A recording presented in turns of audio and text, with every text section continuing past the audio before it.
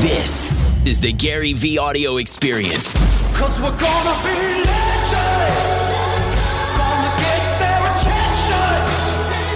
What we're doing here ain't just Roberto asks, what do you feel is a bigger obstacle to success, a lack of time or lack of capital? Roberto, this is a tremendous question.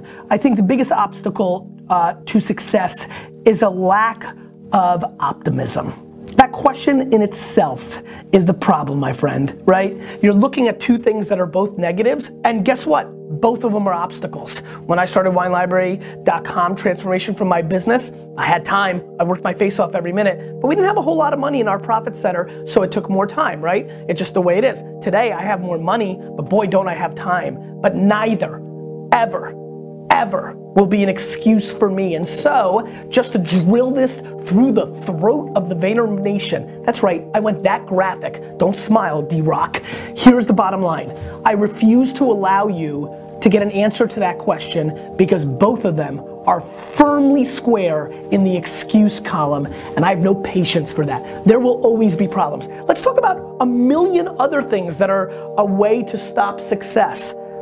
The health and well-being of your family members, so it takes your mind away from execution. The country you live in's government and political, concepts at these moments, a la startups in China that I've invested in that got traction, but then people that were wired into the government decided to not allow it to happen, and then the startup disappeared. Not as easy to be an entrepreneur there. It's still a communist country. Sorry, it just is. And so all these things can be problems, right? There's a competitor with $1 billion who's also skilled and punches you in the mouth and knocks you out in the first round, right? The world changing. I mean, there's just a million obstacles, right? The media, one bad coverage of you, a moment in time. You know what I think about a lot? Let's get really real. This is why we did this show. I'm a human being. And I always think about a moment in time. What if I just say the wrong thing at the wrong time, right? What if I call out China for being a communist country in an episode while I'm on a rant and somebody who's watching doesn't like the way that tastes and it takes away a business opportunity for me in China in 7 years, even though I'm not trying to zing, it's just things that I saw. What if I look down on my phone while I'm driving, even though I've really not done that, and I hit somebody and I kill them, and that becomes the story. And they're like, forget about the story about what you think of me. I will never recover from that because I killed somebody because I needed to check a tweet. These are moments in time. So there are so many things that can keep you from being successful, right? The people that you invested in, having something bad happen to them, so it slows you down. My friends, there are a million reasons why not, but there's one great reason why, which is you've just got to persevere, no matter what it is. It's just the way it is. It's hard being an entrepreneur. It's hard building a business. Everybody thinks it's so easy, that there's an entitlement. There's a disaster. Zinging China, here comes my US zing right now. There is an insane generation of 18 to 25 year olds right now that think they're entitled to having a business because they saw the Social Network movie and everybody's decided if you're a kid and you know what tech is, because you used Instagram early on, you're entitled to actually build a business. Building a business is hard. And you know what makes it really hard? Everything that happens every day of every moment. So, you can pick time, you can pick money as the one or two things that you think stop you from winning your game, but the truth is, there's a million reasons. 99% of businesses go out of business for a reason, and that reason is, it's hard. And so, if you're watching this show, I've got a sense of who you are, and you need to start creating layers and layers and layers and layers of skin to be able to get through, because the glamour of being an entrepreneur, the goodness. You get very confused by my optimism because it's my optimism. I can't help it. It's just how I roll. It's probably one of the variable 1% reasons why I'm successful. But please, don't get it twisted. This is hard. Every day is hard. And if you don't have the stomach to weather the storm, you will not be successful. And by the way, let me throw you a real weird curveball, and that's okay. People have to look themselves in the mirror and understand if they're a number 2, 3, 4, 5, 6, 7 in an organization that has differences of being a number 1, but maybe that's where your skill set sits. Maybe that's how you make your fortunes. Don't get it twisted, man. Stop your hate real quick. Most people that get money from Silicon Valley don't come from fucking Silicon Valley. So stop it right there. But keep going. But I'm not letting you just cliche it, because that's bullshit. It's just not true. Okay. Go ahead. Oh, okay, so now, an entrepreneur like me, what if I wanted to study cannabis? Then move to fucking Denver, bitch. Fuck Houston. Because that's the current law. Why do I hate Texas with all my heart? Because I'll tell you exactly right to your face. I hate Texas. Listen, I hate Houston more than you fucking hate the system right now, because I built a wine business where I shipped wine, and this fucking bullshit ass state took Specs money, the politicians, and blocked only one store from shipping to Texas, me, because I was at the top of the heap. I was doing $4 million in sales here, saving all Texas people money because I was creating competition, and the wholesalers, 3 of them, paid your fucking bullshit ass Houston politicians to block me from shipping here, and one day I got a letter and said, you can't ship here anymore. So what am I supposed to do?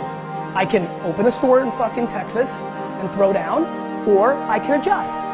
That's what you have to do. Nobody gives a fuck about your feelings, bro.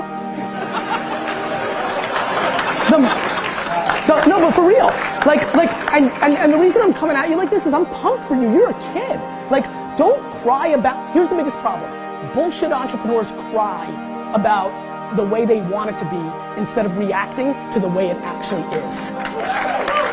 So you need to eliminate rich kids, because I was born with dick. I lived in a studio apartment with 8 family members on the size of this stage and split toilet paper, okay? So there's no excuse that most people that are born with wealth, bro, they lose, because they're soft. So if you're so angry, put it to good energy and go move to Denver, or enjoy 19 to 22, chill, then move to Denver, or wait for the laws to change. You can't cry about how it is. That's just never, ever, ever, ever the right move. Good. I would argue that there was not enough clapping for that part right there, and that the collective energy of this room is bullshit. Let's step it up. Fuck. That was some real shit. Steve, that was some real shit, Steve. And they're like, yeah, good shit. That was fucking real. Fuck. Sorry. Teresa, the amount of butts that I hear is actually stunningly overwhelming. I pride myself in not being a butt guy, and so I think that the butts that I hear are all the time. I didn't have any money. I didn't have a chance. I grew up in a poor neighborhood. I didn't have a mentor. I didn't get the lucky break. People are loaded with butts. It's why the majority of people fit into the standard of one's life, right? Whatever those ambitions may be. I think that for me, my butt is usually, but I love the process. I love the climb. When I don't achieve the maximum upside in my career, it's going to be predicated on the fact that I hedged about loving the process. And so within the context of finances, I didn't buy the jets because, but is really, that whole thing is because, I liked the grind too much, and that didn't allow me to scale and create the level of wealth I needed to be able to actually pull it off. That's my narrative, and so that's my butt, but I love the process. The amount of butts I hear though are just everything, and really, what butt is it's an excuse. And now look, before I finish with my rah-rah scenario, let's very much understand there's real stuff going on in the world. I mean, you may be born in a part of the world where there's, a dictator or communism or just do I think that it's as easy to be a female entrepreneur in the Middle East as it is to be in New York City? No, I do not. Do I think that it's harder for somebody that's born in Mississippi, non-white male in America, as it is for somebody that is born in LA, white male, to succeed? I do, but on the flip side, let me flip it. I think the hustle and the grind of coming from the grind has a big advantage. I see a ton of people. I think some people think you're dead on impact because you're born a minority or in a bad spot or to a drug infested home. that you're predisposed to losing. Ironically, in my weird twisted brain, in the game that I play, the hustle game, the real climb, like it's almost equally predicated on your spirit and your gusto as it is on your skill set. I think a lot of people that are born into Kush are in a setback situation because it's gonna come so easy. And so I just think it's how you optically look at the world. But I will tell you this, I hate excuses, man. I hate them with all my heart. I really take enormous pride and I mean it. We had a hardcore, right guys, we had a hardcore meeting, I don't know if any of you were here, VaynerMedia meeting on Friday where I talked about stuff and I'm always scared. I don't know if the team believed me when I said, hey look, before I start, this is my fault, but I really mean it. I take pride in taking blame. It's crazy. It's funny, this Jets Patriot thing. I see all these Pat fans making fun of me, right, yesterday. And I feel sad for them that they've won 4 Super Bowls. I like the climb and the grime and trying to win it, right? And that's kind of how I think about buts and blames and excuses. I take pride and I like taking the blame in front of my whole company and saying, this is my fault. Even though I know there's so many other people that are at fault as well. I'll take that on me.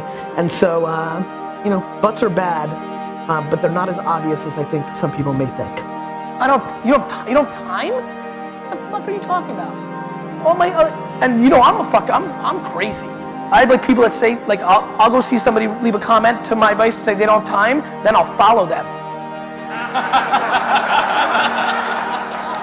And then I wait like a fucking hawk. And this is actually my favorite, like I'm a fucking cobra in the grass.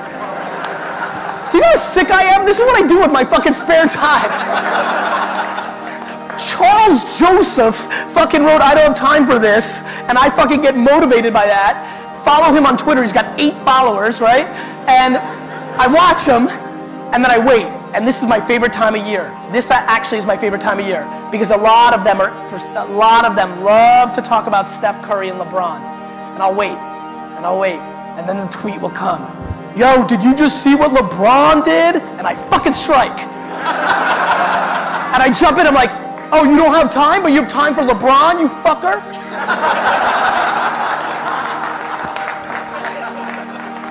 What should people do? If you're lucky enough right now to be listening and you're good at what you like, become tunnel fucking vision. Because there's way too many voices telling you what and how. And here's the other thing, and this is the big one, Joe. Have the conversation with the person that's holding you back. The reason most people who are listening right now are not doing that thing is they're worried about the opinion of somebody, usually their mother, usually their father. And the reality is that your spouse may be the person holding you back, and you have to have that conversation. Cut them off. We have to get to a place where you're doing you, because the number one thing that scares the fuck out of me is regret. And you're gonna sit there at 72 and you're gonna say, I wish. And whether that's money or spend more time with your family, there's a million ways to do this. Not everybody wants to buy the jets. Not everybody wants to smoke weed on the beach in Bahamas. Like, everybody's got a different fucking thing. Figure out what your fucking thing is and stop making fucking bullshit excuses. Hey, podcast listeners, big ups. I'm putting on my Gary Vaynerchuk, CEO of VaynerMedia hat right now, not the Gary V that all of you love so much. One of the most exciting things that VaynerMedia sells, besides the $1 million scopes for the biggest brands in the world, is this concept of 4Ds, Daily Digital Deep Dive, a consulting product from VaynerMedia that has crushed for us and has had a huge impact. A $10,000 immersion day where you come in and you learn from our creative team, our media team, our consulting and strategy team. Like, I'm in there for an hour doing kind of my one-on-one Q&A, personal, fix your business, grow your business, expand your business session. It has exploded. Hearing the ridiculous stories of, I came to your 4Ds and was doing 280,000. Now we're doing 2.2 million. I want to make sure the podcast world knows about it. VaynerMedia.com/4DS or GaryVaynerchuk.com. Hit the events tab. Go see the dates, sign up. This will change your business. See ya.